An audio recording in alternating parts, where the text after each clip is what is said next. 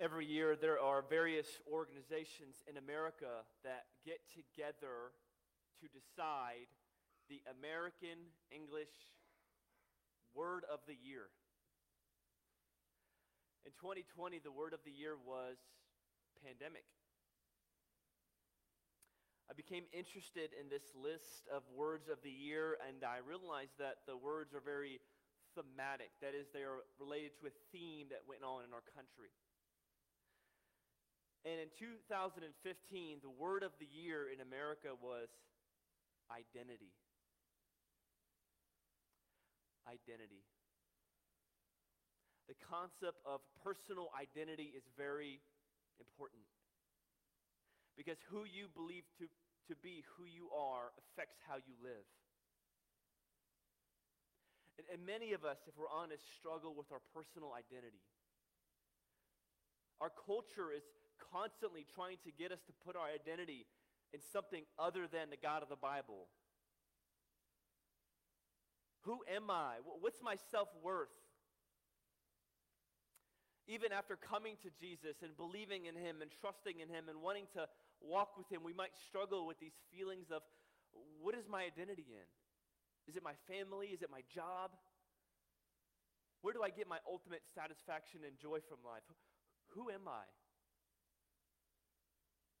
This is very important to understand because who you believe yourself to be affects how you live.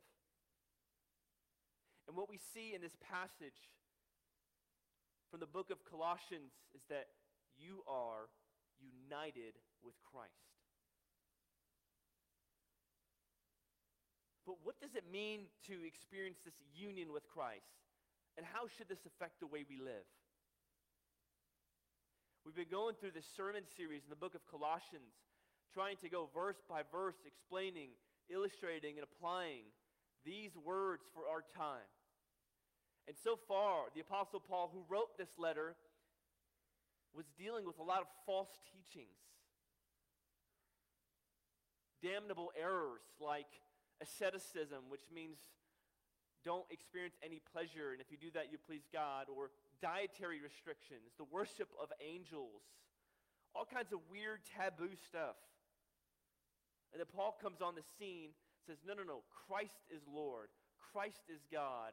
Christ is the one who you should worship. It's a very Christ-centered letter. And after dealing with these implications of these false teachings in the church, Paul now shifts. We're in chapter 3. We're seeing a shift in the letter. And now he starts talking about ethical implications. Okay, Christ is Lord.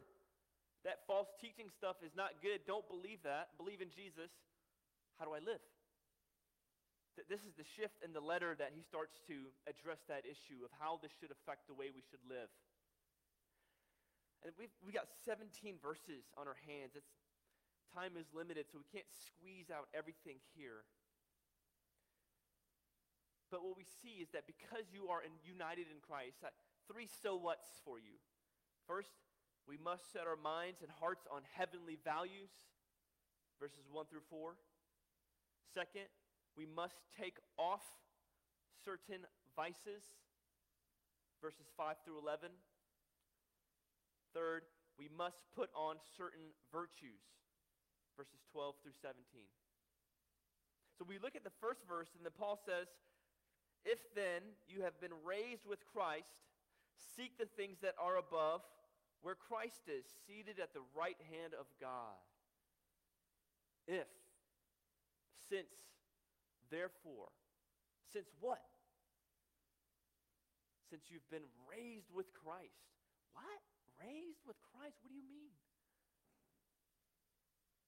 He goes on to say things like, for you have died and your life is hidden with Christ. Died? What do you mean, Paul? I'm still living. He says, raised with Christ. You have died. He says, your life is hidden with Christ in God. Paul, what do you mean by this? This is where Paul starts to talk about the doctrine. Doctrine just means teaching of union with Christ. When I say union, I'm not talking about Union Station. I'm not talking about a union worker. I'm talking about this identification with Christ that you take on the moment you trust in Jesus as your Lord and Savior. This is a very important thing to grasp. In fact, Kevin DeYoung, a pastor and an author, says, union with Christ might be the most important doctrine you've never heard of. So what is this union with Christ? One book by an author who wrote an entire book on this subject, he says this: union with Christ means Christ is in you and you are in Christ. This is a powerful teaching. Part of this is somewhat mysterious. Maybe our minds cannot fully 100% comprehend this. There's an element of mystery here, maybe even a little mystical. But this really, genuinely means that Christ is in you through the power of the Holy Spirit, and you are in Christ. This means that when Christ died on the cross in our place for our sins, in some sense, you died. When he was buried, in some sense, you were buried. When he rose, so did you. That's why Paul says in Ephesians chapter 2, we've been raised with Christ in the heavenly places. And none of Paul's 13 letters does he ever use the word Christian. We say, I'm a Christian, I'm a Christian, I'm a Christian. It's a great thing to say. But Paul never uses that word. He actually uses an expression in Christ over 200 times. In Christ, in Christ, in Christ. Elsewhere he says, you've been crucified with Christ. No longer do I live, but Christ lives in me. He says we've been seated with Christ in the heavenly places. We've been buried with him. This means that all the benefits of salvation, like being chosen by God, having a right relationship with God, one day being made perfect in the new heavens and new earth, are all possible because of this union with Christ. Christ lives in you and you are in Christ. This is this tight, intimate relationship that believers enjoy as a result of trusting in Jesus. And this union with Christ gives us freedom to live for him and not really care, not be crippled by what others think. Reminds me of a story I read about a woman who, growing up, she felt like, okay, if I'm good, I'll be accepted. If I'm not good, I'll be rejected. She was the kind of person who just struggled with this sense of shame. Shame is I am wrong. Guilt is I did wrong. She felt this shame, just that many of us feel since birth or throughout our childhood, various wounds we've never dealt with properly. And as a result, she believed these lies about herself, that she wasn't good enough, she wasn't pretty enough, she wasn't accepted or loved.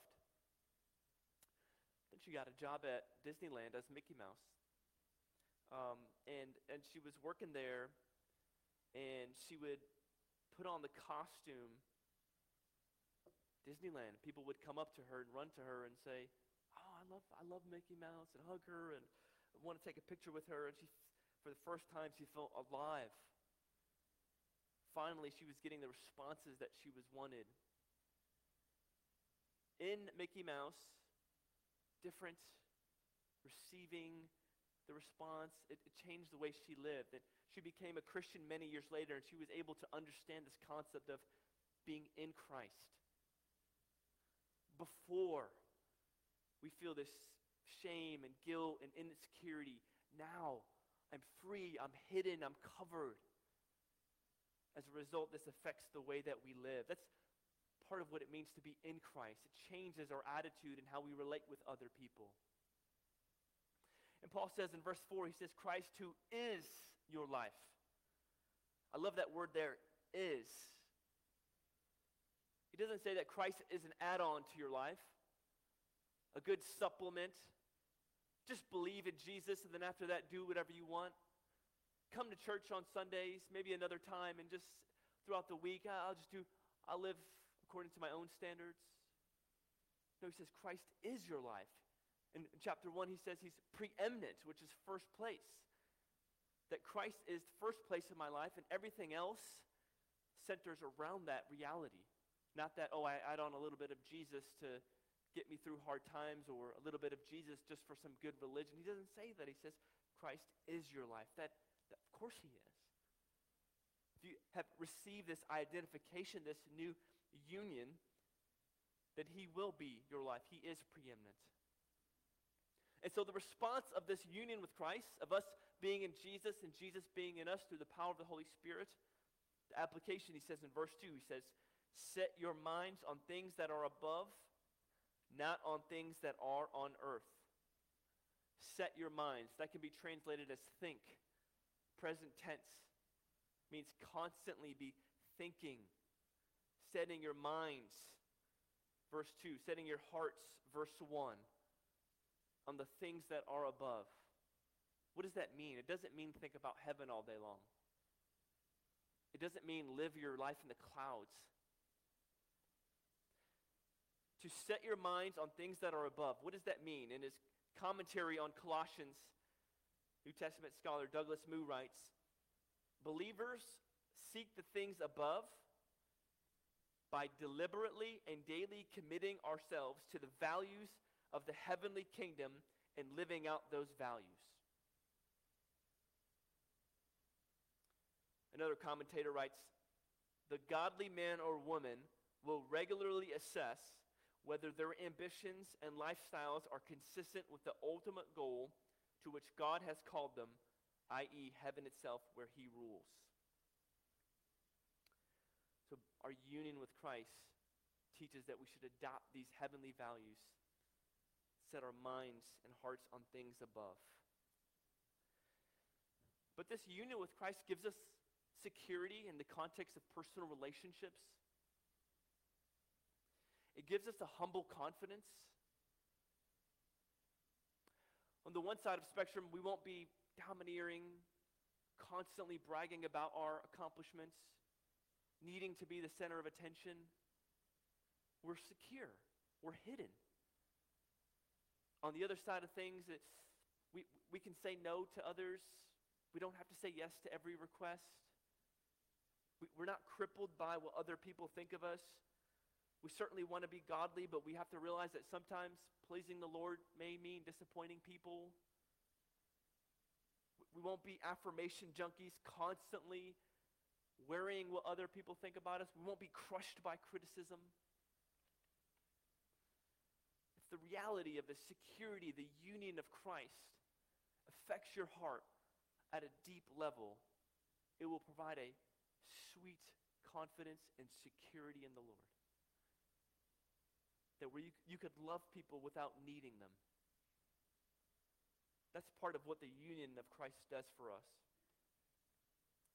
So not only do we have this great security in Christ, that we're hidden. Usually, verse 3 says we're hidden in Christ. Usually people who are hiding are looking for shelter or security. It says, hey, you already have that security. You already have that shelter in Christ. His work has been accredited to you. Not only do we adopt these heavenly mindsets, but he then, throughout the passage, he starts to list off things we should take off, virtues to take on. Okay, I'm in Christ. What does this mean? Well, part of what this means is to put sin to death. That's what he says. Verse 5, he says, put to death, therefore, what is earthly in you. And he provides two lists of sins. Put to death. He doesn't say, if you think this is a good idea, let me give you a recommendation. Think about this. No, he says, put to death these sins. And then he gives two lists of sins. The first one is sexual sins, or mostly sexual sins. And the other one is the context of interpersonal relationships. So verse 5, he mentions sexual immorality. The Greek word for sexual immorality is porneia. That's where we get the word pornography. This is any kind of sexual activity outside of marriage between one man and one woman. He mentions impurity. Just working through the list here. Verse 5. Passion. This is sexual lust or selfish ambition. Evil desire or greed. Then the next list in verse 8, he says, because of your union with Christ, put these sins to death. What are they? He says this unrighteous anger, wrath, malice, which is the quality or state of wickedness. He says, don't lie, don't let there be obscene talk from your mouth. It says slander. Do not slander other people. The word slander means to utter false charges or misrepresent other people for the sake of hurting their reputation. The Greek word for slanderer is diabolos, the same word for devil. As many people have noted throughout the years, slander and devil means the same thing.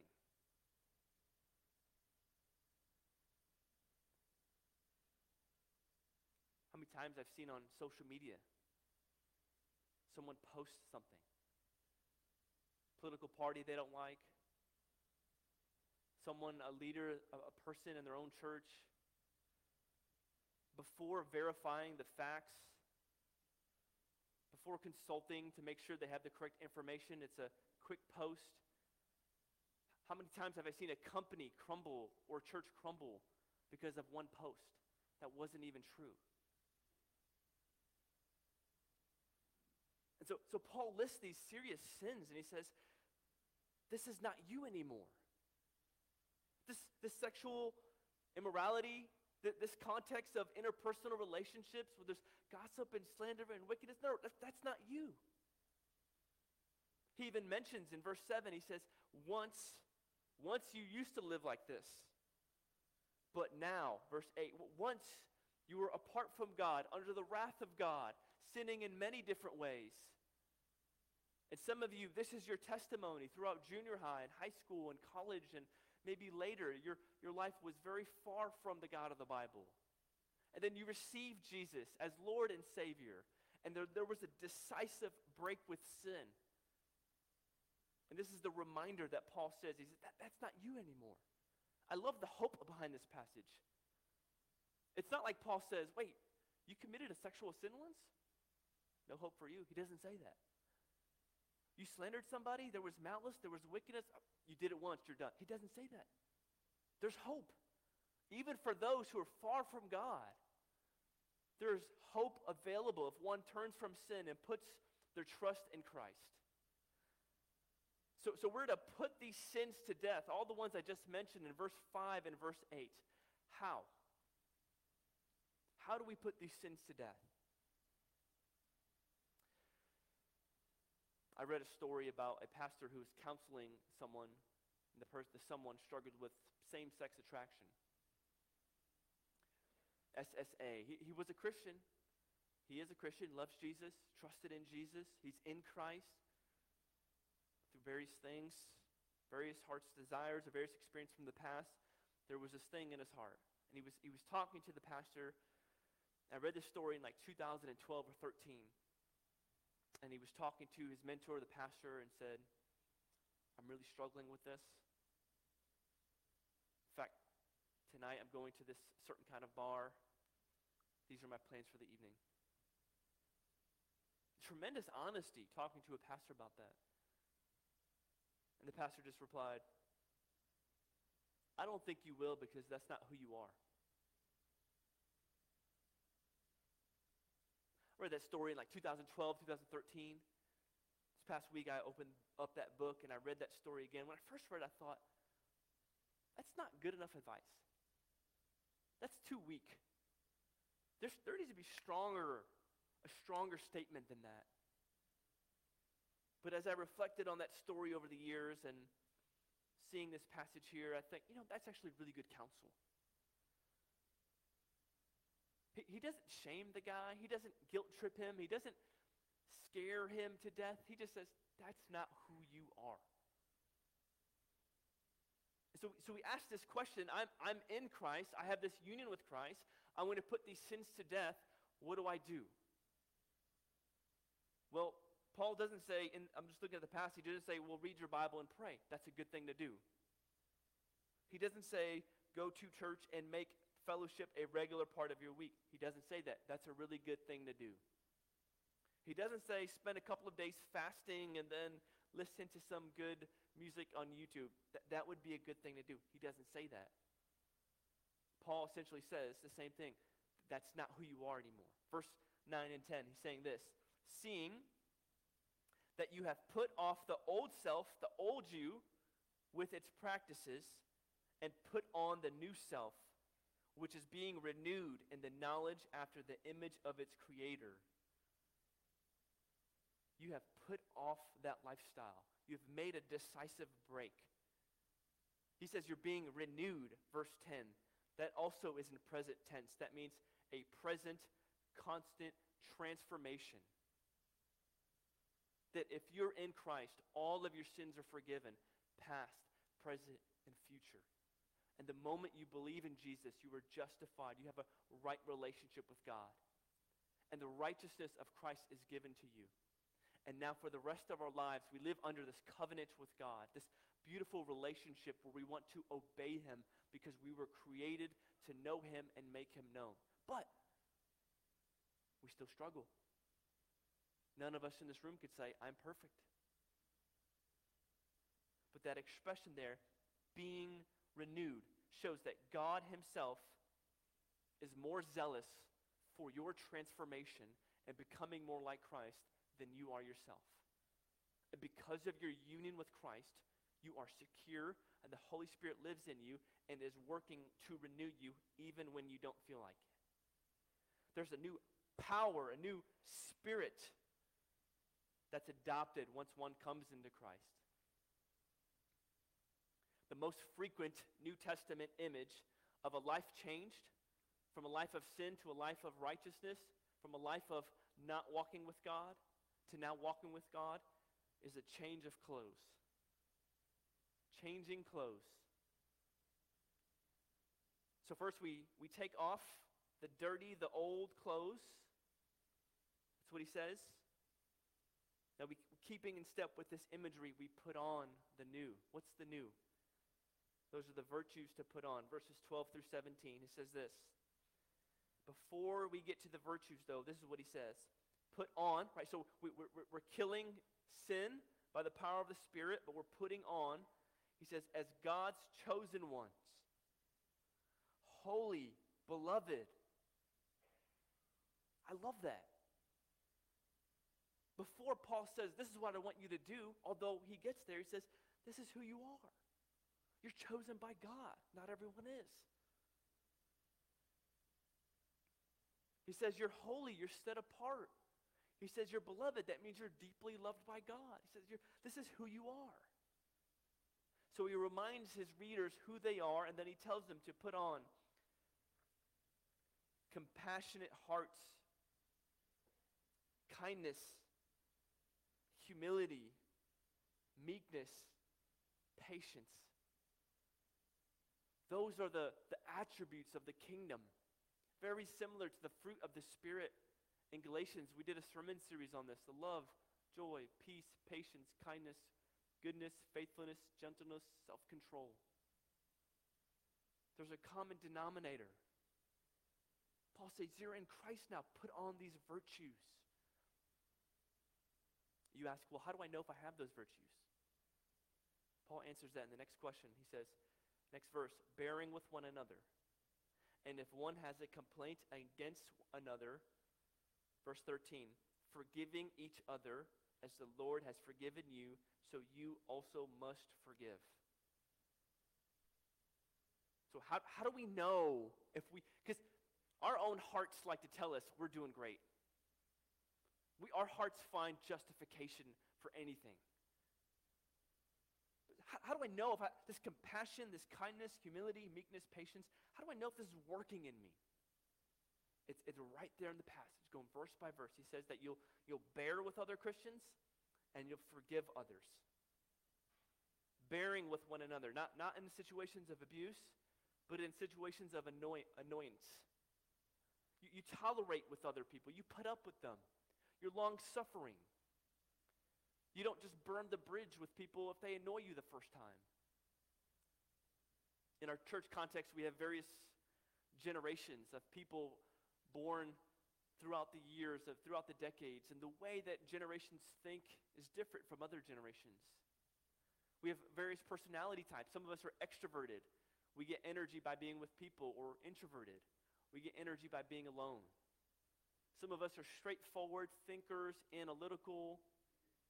Others of us are more verbal processors, and we're more emotional. Some are structured, love organization. Some are very spontaneous and just kind of go with the flow. If you hang out with people who are different from you long enough, they're going to irritate you. They're going to really frustrate you. There is no exception to this rule. There's constantly going to be misunderstanding, room for gossip, room for avoidance. It's not easy. It really isn't. But what Paul says here is, bear with one another. He says, forgive one another. Forgive those annoying people who drive you crazy. Why? Because Christ has forgiven you. And your sin is the one that sent him to the cross.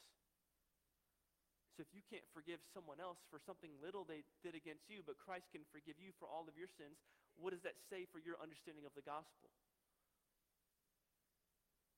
Put on love. This is a sign. This is what it means to be a Christian, to exercise our union with Christ. That we experience this throughout the passage. He talks about being thankful, teaching one another, singing songs, and doing all of this for the glory of Christ. A friend of mine was telling me about his parents and how they did with respect to parenting them. Like a lot of people my age just complain about their parents. Like for some of your generations, you don't do that.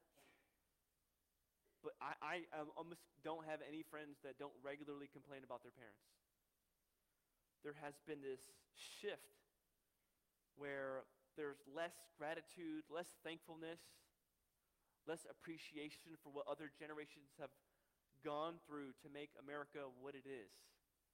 And I see that in my generation a lot, where there's just always bickering about mom and dad.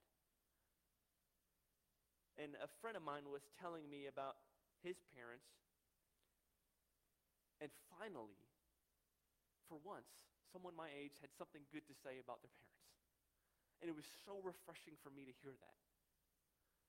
And he was honest. He said, my parents, just like any parents, had their stuff. But my parents would always look at me, ever since I was young, and look at me and say, I'll paraphrase, you are a child of God, so act like it. You are a child of God. You are a child of God. He says they didn't get everything right. No parents get everything right. No, none of us can say we do. But hearing his parents say this over and over and over again throughout his adolescence changed the way he thought about himself. And now he's walking with Christ faithfully. That's what it means to experience this union with Christ.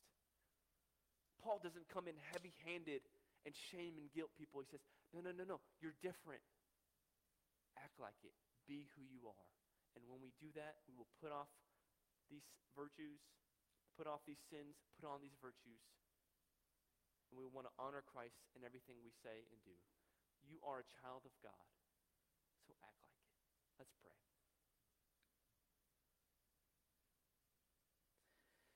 Father, we all have insecurities. We all have issues in our lives. We all have things in our hearts where we need the reality of the union with Christ to change us. Lord, I just want to pray for those who are struggling with childhood wounds, things that happened before 18 that we've never talked about, things we've carried with us our whole lives. Pray, God, bring supernatural healing. Lord, please help us to understand that we are united with Christ. And please allow this to affect the way we live. Lord, for those of us in Christ, we are children of the living God. Please help us to act like it. In Jesus' name, amen.